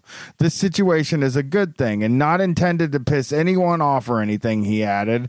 I have spoken to Amir and Bobby about the situation, and neither seem to be angry in any way. Bobby is making movies, and Amir and Rye are doing Julian K. I am friends with all of the Orgy cast, so please don't trip. I will keep everyone posted as I know more. Thanks for the understanding. Now, this sounds like we got ourselves a little tour, right? Jay Gordon is going to get some people to pretend to be the rest of the guys from Orgy, and they're going to get on the road because Jay needs money. And he's not. He doesn't even talk about putting them in masks or anything. No, he just wants to do it. Like, just give me some other guys. They don't have to be in masks to look like you guys. It's fine. They did a press photo. At the bottom of this Blabbermouth article, there's a press photo of each one of them, of Jay, Jay with the new Orgy and Jay with the original Orgy, that's kind of nice to let you do a mix and match. And really, the new Orgy looks exactly like the old Orgy. You couldn't tell me those are different guys. Yeah, no, it's just they're just like slightly more androgynous, the new Orgy. Yeah.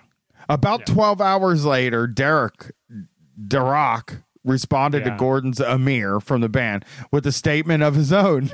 He wrote, Ryan and I have both discussed recently with a booking agent representing a possible Orgy tour that we wanted to be a part of. We only had two conditions. One, to have as many of the original members involved as possible, and two, that Lou Gordon, Jay Gordon's father, not be involved. Oh, and there's the key line right there. Bang, bang, bang. Hey, we were totally down to do the tour. I don't know why Jay's saying our schedules don't match up. We just hate his fucking dad. What did Jay and his fucking dad do? What kind of slimy shit did Jay and his dad do to these guys? I mean, and the reason I say slimy shit is his dad has been in the music industry which is the slimiest industry, and he was in it during the slimiest era. Oh, totally. Oh my God. Yeah. I mean, well, and the stories around Sly and the Family Stone are nuts. So like if you're the manager of Sly and the Family Stone and all the abuse and shit that was going on there, I mean, yeah, there's no doubt Lou Gordon is a bad dude. Yeah. Yeah. And they were just like, we don't want to. And how old is Lou Gordon? The Jay is like, we gotta. Well, he's 70. Deal breaker. Jay's 50. Jay's 50. So Lou Gordon is 70. Wait, okay, Jay now. Lou Gordon is fucking 102 now, I think. Because Jay Gordon is 73. Jay Gordon is 73 years old. He's well into Social Security. He's doing great. I don't know why he has to go on this tour. Yeah, no, exactly.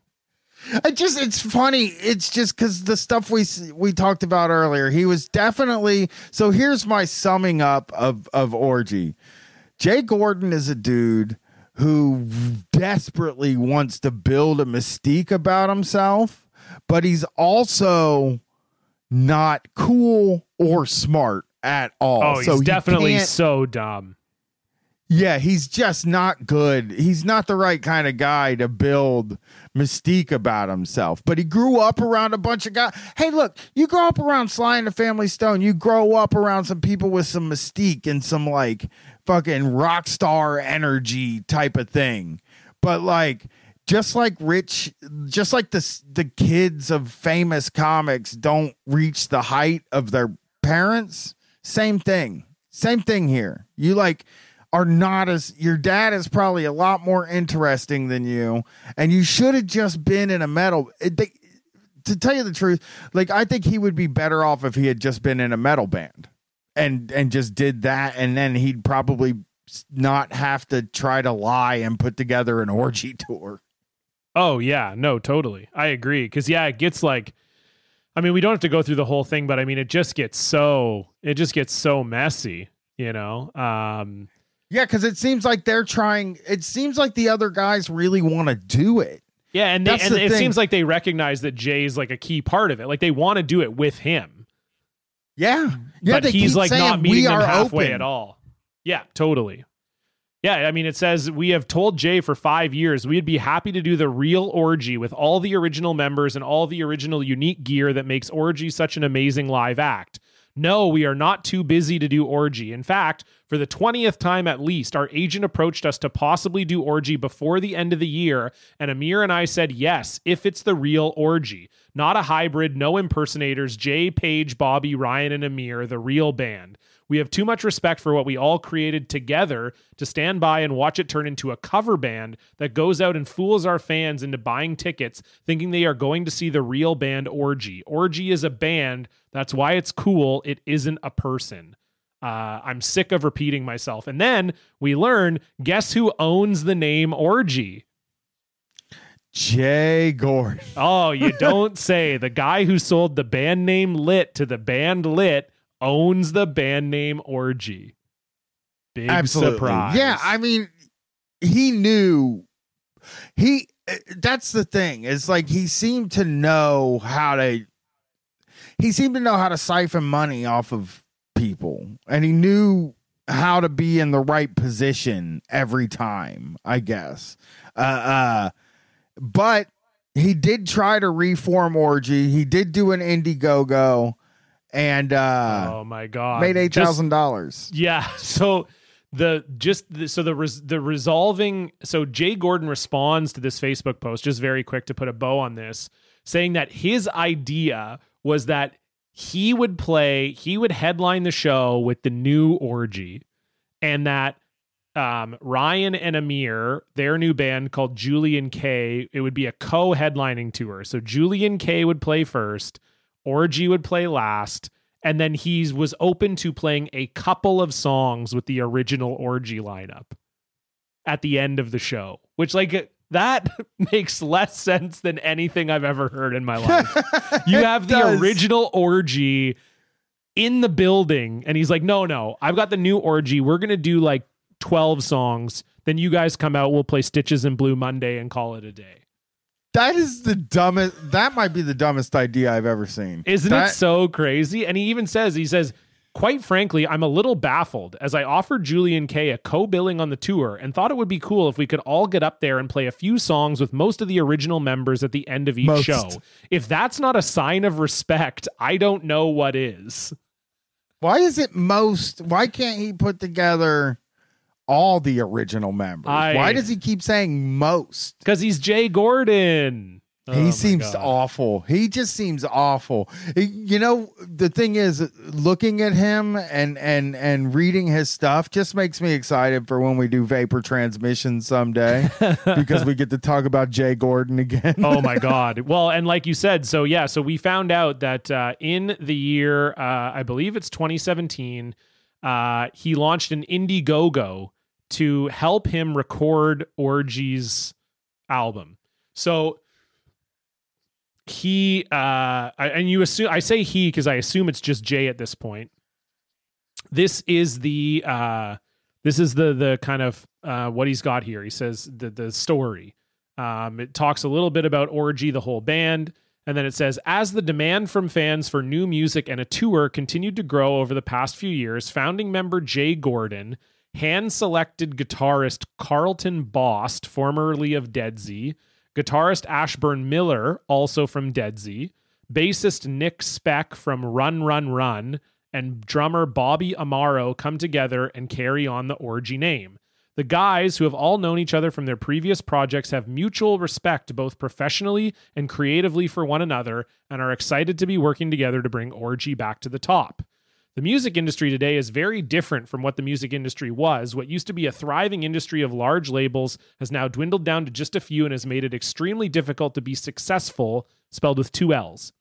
As much of a disappointment as this is, spelled with 2 S's, it has also opened a door for us to start a brand new label, and with your help, we can achieve groundbreaking results with not just Orgy, but by giving other bands an opportunity and a chance in the industry with us. Without a major label backing and funding, it makes it very difficult and expensive to record, produce, and distribute our music to the fans. Now, tons of bands do this all the time that do not have a previous name like Orgy. So none of this makes any sense. Jay goes on to detail all of their expenses. He believes it will cost $100,000 to record this album, do a full tour, and he wants money to tour.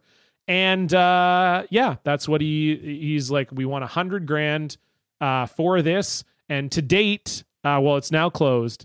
They raised 8% of that $100,000 goal. They raised about $8,300. And what I was saying to you, Bryan, is it's extremely funny because all of the perks of this Indiegogo are like copies of the album. So like presumably if you were a fan of Orgy who would buy an Orgy album anyway, you'd be fine being like, oh, I just give $15 to Orgy and when this album's done, I get it. So they went from like 2 million fans to like none, to like 200. The whole Indiegogo campaign has 217 backers. So you had a double platinum album 20 years ago, and you can only get 217 people to say, "Hey, I'm interested in what you're doing now." Tough.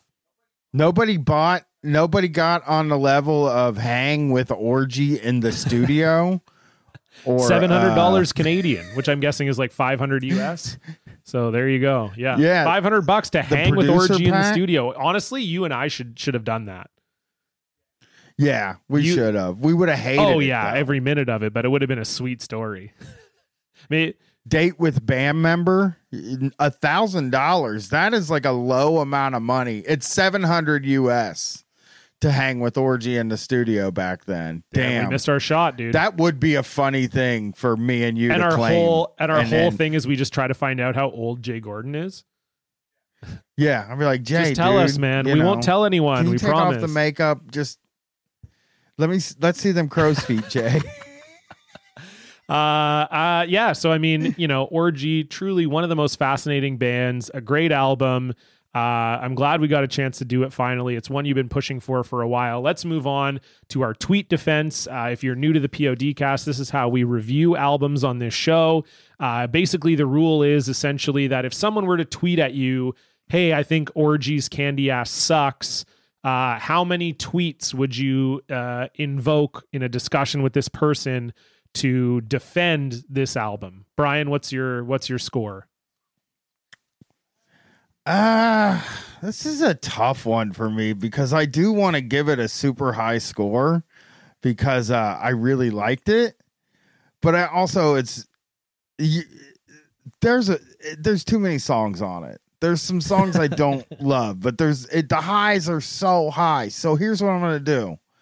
I'm going to give it 15, which is wow. I mean, that is high. Not for me, it's not though. 26 no, true. is high. That's what I'm trying to do. I'm trying to relate them to other albums now, Right. But it really is just the feeling that I'm in at the time. And I just think it's like, I don't know. I guess here's the thing. I'll put it in perspective here. It's as good to me as Chocolate Starfish, I think. Okay. Wow. To me, not you, like. Yeah, not me. Well, I'm saying that Chocolate Starfish is extremely important to you, but it wasn't important as an album to me, you know? Right. Like it was like you liked those songs, you knew those songs from before. This album is that for me. I think I'm like, my perspective on this fucking thing is just colored by how much I loved it at the time and how much it influenced me and like how cool I thought the guys were back at that time. Like It's all influenced by that. And I truly think Stitches and Revival, one of the most romantic songs ever written. And Stitches is a very good song. So, I mean, and Blue Monday's fine. So, yeah, 15. That sounds fair to me.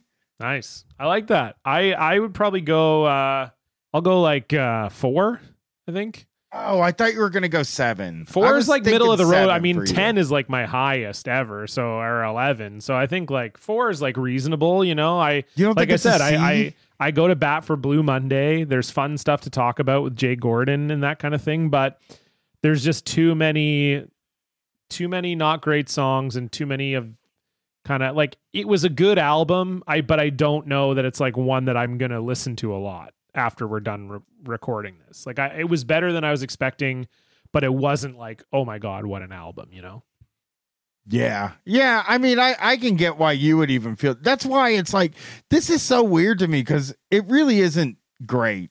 It wasn't like the easiest thing to spend. I had an easier time with this than a lot of other albums, but that dead spot in the middle is really fucking tough. Yeah. It's not great. It's really fucking, you just want to skip ahead. Yeah.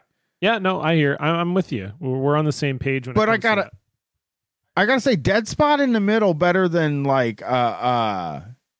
just front loaded. I think I'm gonna go with that.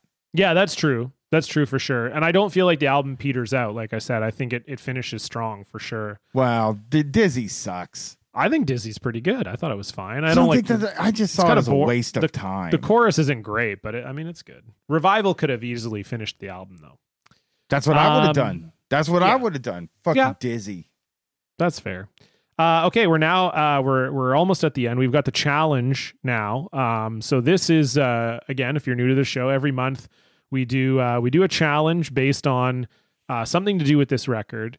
And last month we did the Limp Bizkit, the Chocolate Starfish Challenge was to write a diss track in the style of Limp Bizkit, and I won. Very close vote, 53% to 47%.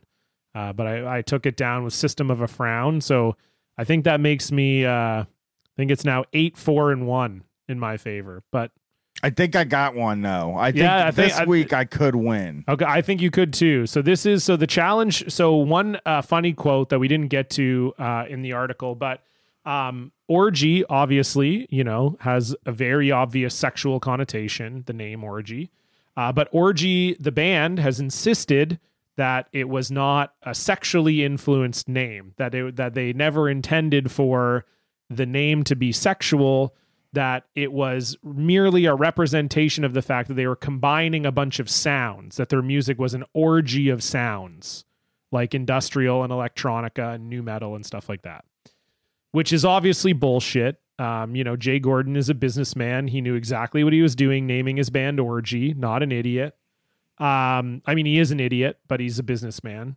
So our challenge this month is to come up with a band name that sounds very provocative, but has an alternate meaning.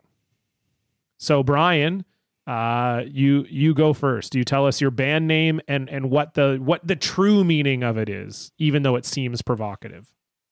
So my singer in this band sings like a bird. He just sings so well, right? And we do a little bit of the drum machine type stuff. We use beats, So my band's called Beatin' Peckers, and that is the name of my band. Beatin' Peckers. Yeah, we're Beatin' Peckers, man. It doesn't have anything to do with whacking off, though. It's just no, yeah, definitely not. Yeah, nothing to do with whacking off. But it's like how we sing like a bird, and we have some of the best. My drummer has the sickest beats in the country, and my singer sings like a fucking bird. We're Beatin' Peckers, baby. I love that. I mean, that's nice. I like that you kind of went into like Kid Rock voice when you were like promoting your band there, which was good. Would there be? That's what my band would be, actually. Okay. No, that's fair. My band is kind of inspired by Orgy, whose biggest song was a cover song. We actually it's kind of like a bit of a novelty band. And we get famous off of doing a cover of Criss Cross's Jump. And that's our big thing. We get super famous. We only release it as a single. We have no other songs. We just have a really very good cover of Criss Cross's Jump, and our band is called Nailed to the Cross. Okay. Yeah. We nailed the Criss Cross cover to me, though. And it's not religious in any way. We didn't even think of that. We spelled cross with a K because obviously Criss Cross was spelled with K's. And the POD cast is too. Yeah. How sad is that? How sad would that be, though, that you were a band famous for a cover song and then you named your band after the fucking cover song? It's a novelty, That's humiliating to me. It is. That would be humiliating. It is. This whole thing is humiliating, but that's how we roll. I mean, what can you do? We were vibing. We're like, what do we even call this band? And we're like, well, we're nailing this Criss Cross cover. I know, Nailed to the Cross. It's like if Alien Ant Farm called themselves Smooth Criminal, though, in a way. Yeah. I mean, it's more creative than that, but wouldn't that be an embarrassing thing to do? If you were in a band and you did a cover, like people would just think you were a fucking tribute band, actually. That's really the thing. We are. And we're also that too, and we're available for bar mitzvahs and other events, weddings, funerals, you name it. You're hired. I mean, I think you're going to win. Hired for my wedding, but I need you win this if one. You can sing. I think Beatin' Peckers is probably going to take it down. Can you play my wedding? I need you to learn the song Revival by Orgy, actually. A band does not have their name has no sexual connotations at all. Exactly. If it had a sexual connotation, I wouldn't be able to cover it because of my religion. And a lot of people don't know that I'm actually quite religious because I'm in a band called Nailed to the Cross, but Jesus means a lot to me. So Okay, we're going to get to the poll. Before we do that, thanks to everybody for listening. If you like the show, you can donate to the show at patreon.com/thepodcast. And of course, we spell cast with a K, like the band Korn and like the band Nailed to the Cross. We do one bonus episode every month. We just did a bonus episode last month with Jesse Farrar. We did the Mission Impossible 2 soundtrack, which was a blast. We had a great time. And this month, we've got a very special bonus episode coming up. Bryan and I are going to be welcoming our respective podcast hosts on the program. Brett from Street Fight Radio and Stefan from Blocked Party will be joining us to review Korn Unplugged, which is a very manly album. And it'll be great to have Stefan and Brett on for that. So that's going to be really fun. So if you want to get in on that, it's just $4 a month. And that's over at patreon.com/thepodcast. And again, if you want to donate more than that, if you donate $50, you can tell us what to do for a bonus episode. We're currently booked until February. A lot of people have a lot of albums they want us to do. So if you want to get in on that too, you want to get in line, you can, all the information's on the Patreon there. You can follow us on Twitter at the POD_cast. That's where we do all of the polls and everything like that. So if you were like, how come I didn't vote on last month's challenge or last month's poll? It's all up there. So follow us on Twitter, the POD_cast. Bryan, we're at the end of the show. We didn't get to do a poll this month because Jordan, gave us Candyass. So the poll is back. This is where Bryan and I both nominate 2 records each for your consideration.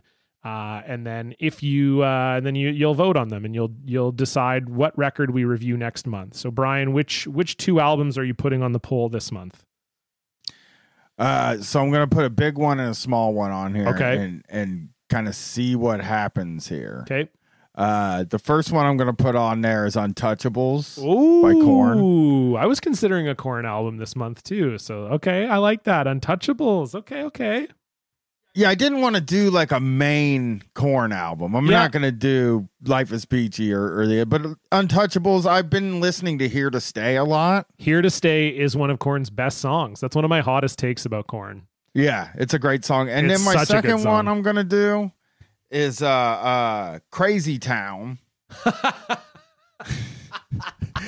Let me get the Gift of Game. I think is what the album. God. Yes, The Gift of Game, Crazy Town. Do we have to watch Shifty Shell Shock and Celebrity Rehab as part of the episode, or? I mean, I will watch. I mean, I will too. Incredible. Man, wow, 2 great choices. I feel like I have 2 pretty solid choices this month too. I think this is going to be a tight poll. I'm going to put another album up that got quite a few votes when I put it up the last time, and I think it's one that people have wanted us to talk about. Because it kind of falls under a little bit of torture for us, but was a huge album, and that is Break the Cycle by Stained.